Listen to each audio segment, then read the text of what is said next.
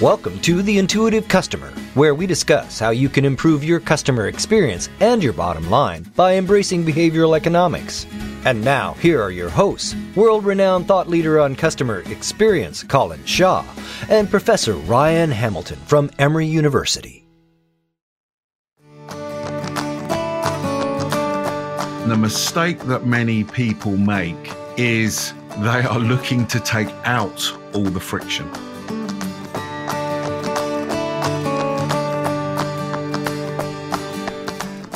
My favorite example is Starbucks. They had all of these bizarre foreign-sounding names for the sizes. You had all these combinations of coffees, and that introduced friction.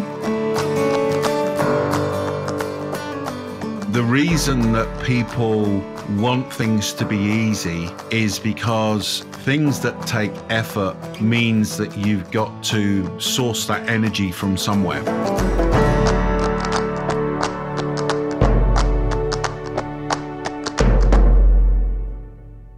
I think we've misled our listeners. Do you want to know why? Colin, I'm not sure we should hop to that for legal reasons. Is there another way you can phrase that? My lawyer's been very clear. I don't know if I can. I think we've misled our listeners. And that is, we've done a couple of podcasts recently where we've been talking about friction and frictionless experiences. Making things easy. Yeah, making things easy. And I think that we, having thought about this a bit further and read up on a few things, I think we may have gone a little bit over the top. And I think the danger is that organizations may be going over the top without thinking about it. So we're going to talk a bit about friction today. And is friction actually a good thing or a bad thing? Make sense? It does. I don't think that we've misled people. I think that there's maybe nuance to this discussion that we haven't gotten to yet. I stand by the advice we've given before. Absolutely. If you're listening, my lawyer, I don't believe that we've misled people. Sue Colin and stuff. Yeah, absolutely. No, but as you start to think about it a bit more, so let me go on and take a stab at this. One of the things we've been talking about, and lots of organizations are talking about, is clearly how can they make their customer experience easy? And that absolutely is the right thing to be doing. And therefore, you've got this sort of whole subject area of friction, which is an interesting concept in the sense of you want your experience to be frictionless. And therefore, in other words, you want it to be easy. The bit I've been thinking about, and we shared a very good blog called The Value of Inconsistent Design by Jess Weaver. And we'll put this link in the blog that goes on LinkedIn a few days after this if anybody wants to click through. But one of the things that he was talking about, which I thought was very true, was that actually some friction can be worthwhile. So the example they used in the article was that they did some work with IKEA and people valued, if you got two boxes, identical boxes, but you've made one of those boxes and the other one that you've just bought, because of the labor that you've put into that, you value it more. And I thought that's a really good point. Some friction creates value. Does that make sense? Yeah. My favorite example is Starbucks. So many of us can't remember the first time we went into a Starbucks because they're so ubiquitous now, but there was a first time that you went into a Starbucks. And when you did, it was not an easy ordering experience, right? They had all of these bizarre foreign-sounding names for the sizes. You had all these combinations of coffees. Like there was an education component to it, and that introduced friction. It was hard. But once you got kind of buy-in from the customers, obviously Starbucks has been tremendously successful. And part of that is arguably this little bit of friction that was introduced into the buying experience. Sure.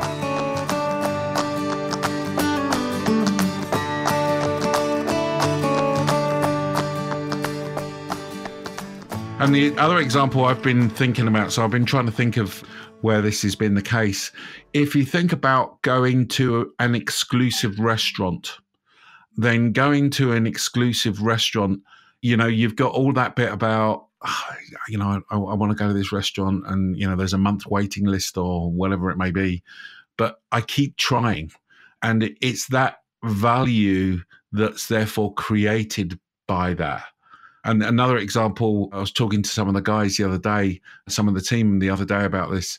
They were talking about going to see the top doctor, in whatever subject area, that illness you have. Seeing the top doctor can be a challenge just to get in to see them.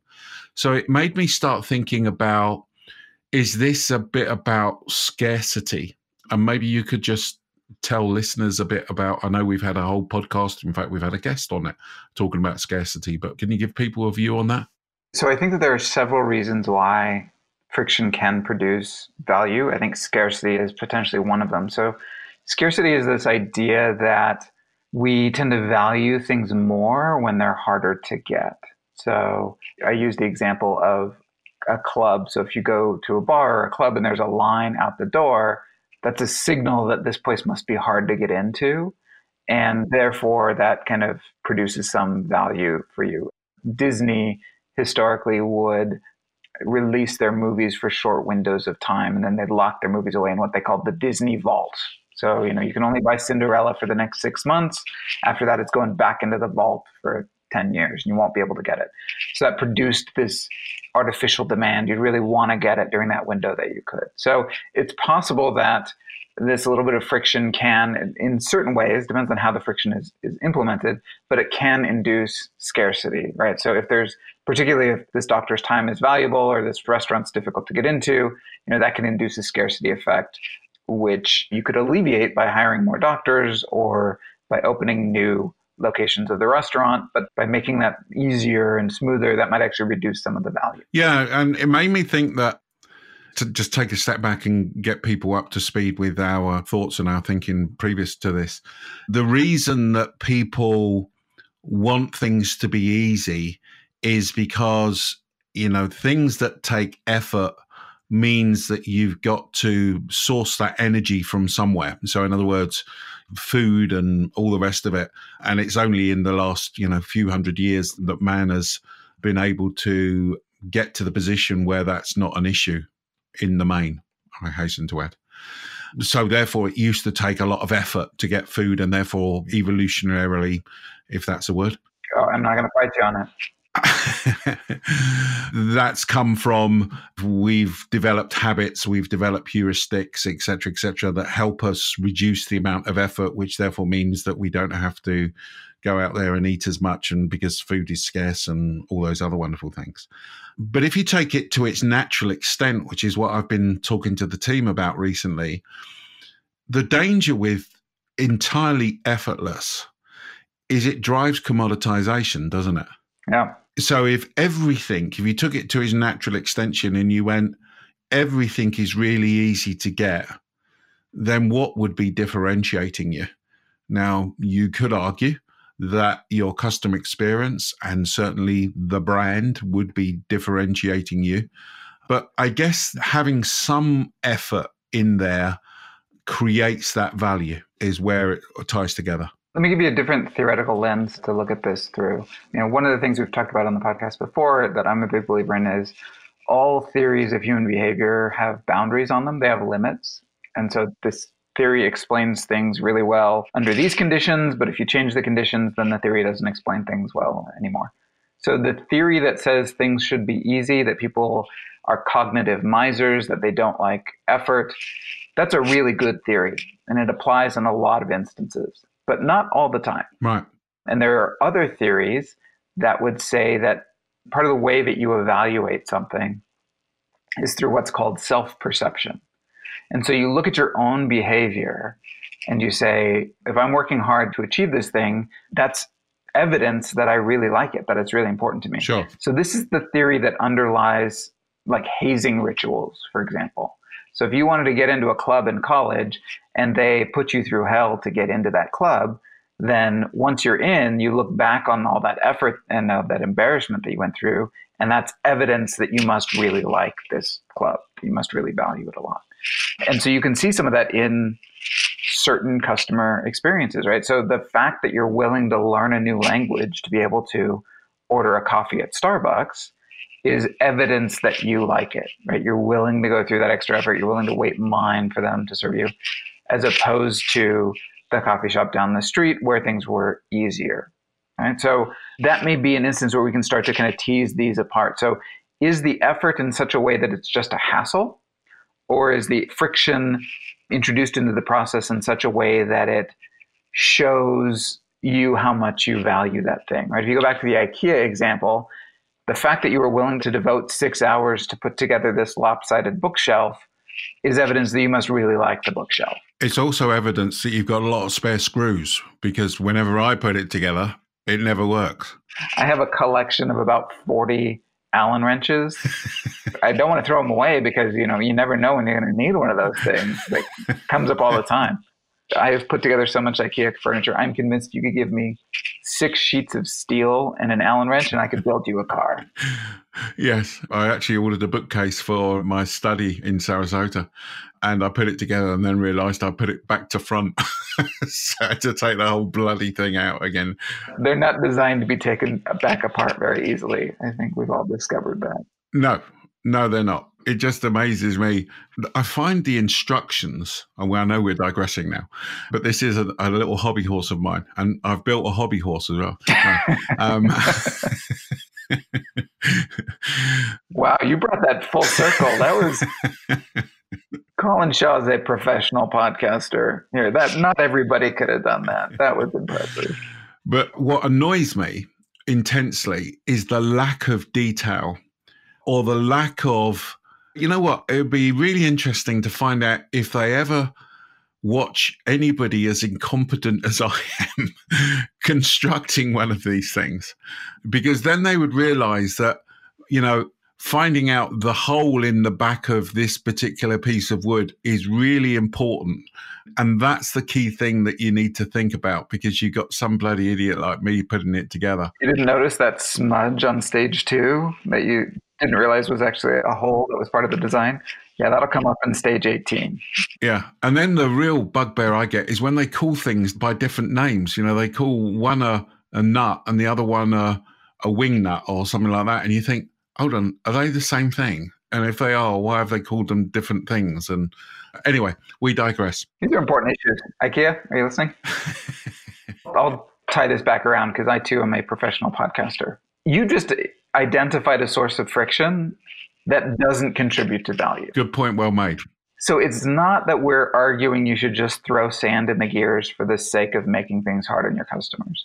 Think about the way Starbucks did it strategically. Think about the good friction that IKEA introduces in terms of effort towards something successful, right? When you do build the bookcase and it all works out well, there's now been studies that show you take pride in that and you value it more.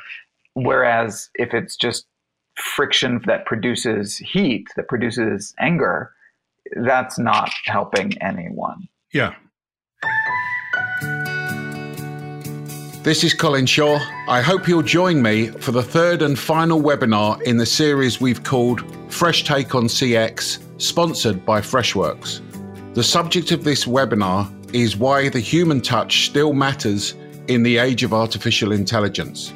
This takes place on August the 13th, 2019. To register, just go to bit.ly/FreshTake3.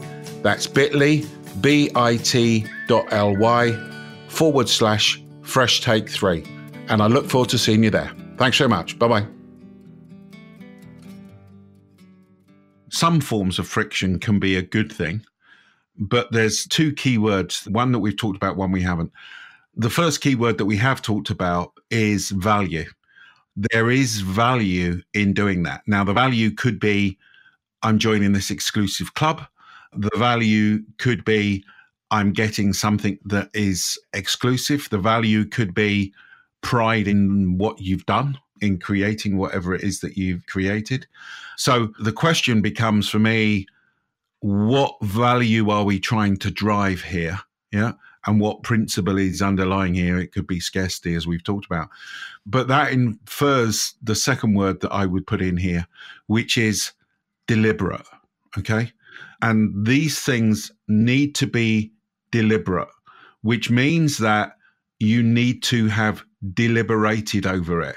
So this is not just incompetence or accidental. Yeah, this is done purposefully, knowing that this bit of friction will actually help and create value for our customers. And I think for me, that's the key of it.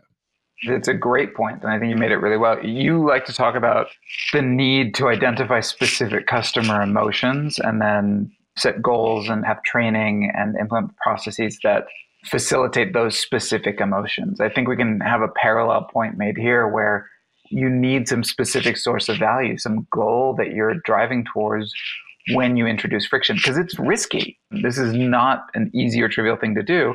And so if you, as you say, if the friction is introduced via incompetence, probably not going to help.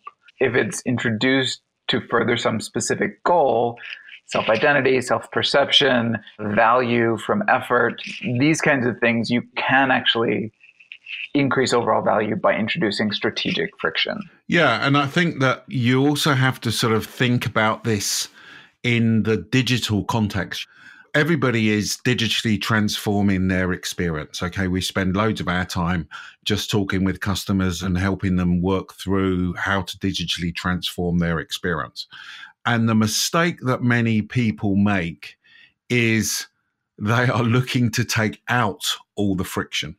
And this goes back to, Ryan, you would have heard this, but I don't think everybody else has heard this. So this is a story about back in the day, we used to get our milk delivered in England. And I used to say to my wife, you know, while we're getting our milk delivered, we should actually just go down the road and buy it at the grocery store because it's cheaper and, you know, that's what everybody else is doing. And Lorraine used to say, no. She said, I like the fact that the milk guy comes around on a Friday night and he collects the money and, you know, blah, blah, blah. So we kept the milk guy coming around.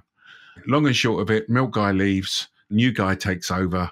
He decides that there's a bit of friction in the experience, I guess, to use the parlance. And he decides that what he's going to do is that he's going to leave the receipt underneath the milk bottle and he's going to ask us to leave a check for the milk in a safe place. Okay, so, you know, the reality is it actually makes it easier for us. Yeah. But guess what happened after 2 weeks of that experience? Yeah, we decided that we didn't want it anymore. Why? Because the key interaction that actually drove the value was the interaction on a Friday night when he used to come round and collect the milk and we'd have a laugh and a joke. Now that you could argue, you know, there were times that he would come round when we were eating or whatever it may be, and it was inconvenient, but that was the key point. And the danger is, the moral of the story is, when you're digitizing your experience, there are parts of your experience that you may not want to digitize because actually they drive most value. And the danger is you could be shooting yourself in the foot by digitizing everything that you are doing in your total experience. And I don't think there's enough organizations that actually think that stuff through. Yeah, I mean, it goes back to the point we've made over and over again, which is, you know, what is the source of value to your customer? There are customers who would undoubtedly have valued the convenience of not having to engage with the milkman every week just to pay the bill. There are also some, though, for whom that was a major source of value. And if you don't know, then you can't make that decision intelligently. You can't know which sources of friction to remove and which ones you should keep. Are there instances where you need to add more into the process because that furthers the value to the customer? Yeah, no, absolutely.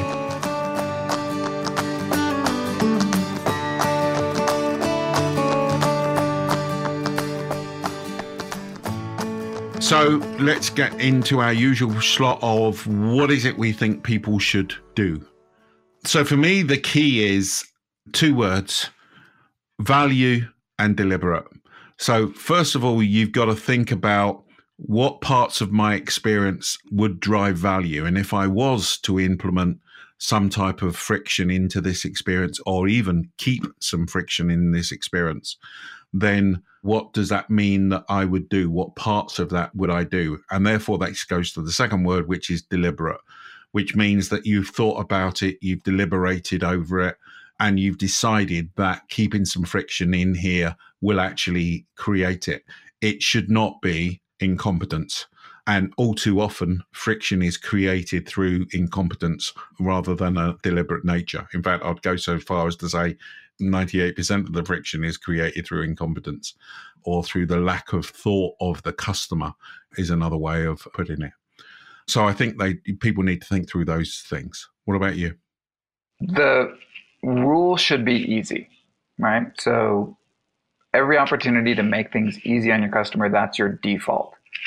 But recognize what those sources of value are for your customer. What is it that you as a brand are bringing to the table that customers actually want? And can you increase the sources of value around that?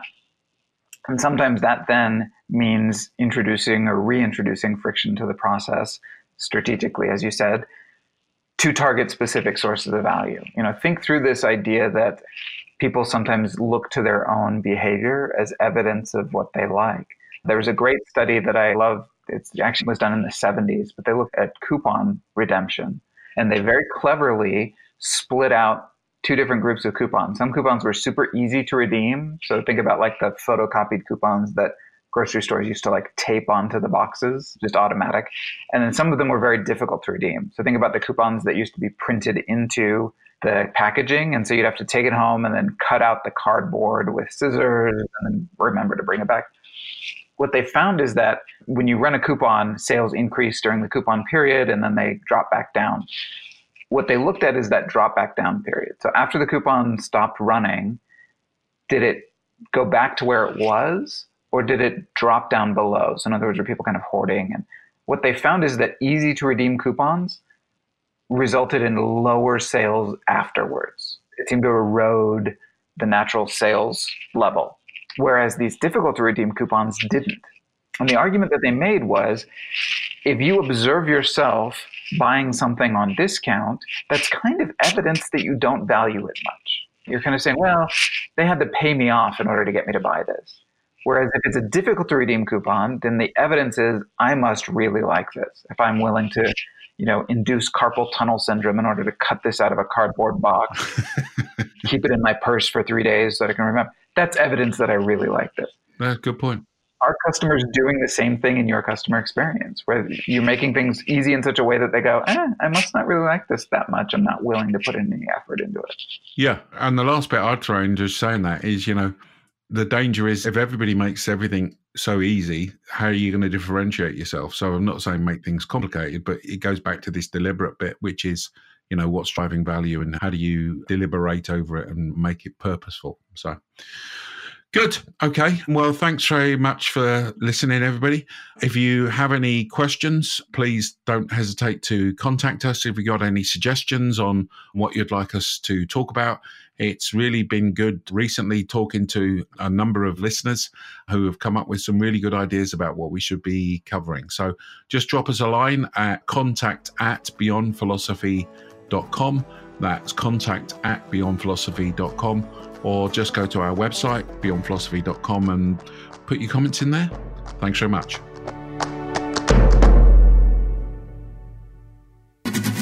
This has been The Intuitive Customer with Colin Shaw and Professor Ryan Hamilton. But it doesn't end here. Just go to beyondphilosophy.com/podcast to find all of our shows, access free tools and resources, and subscribe, won't you? That way you'll never miss a show. That's beyondphilosophy.com/podcast. And we'll talk with you next time on The Intuitive Customer.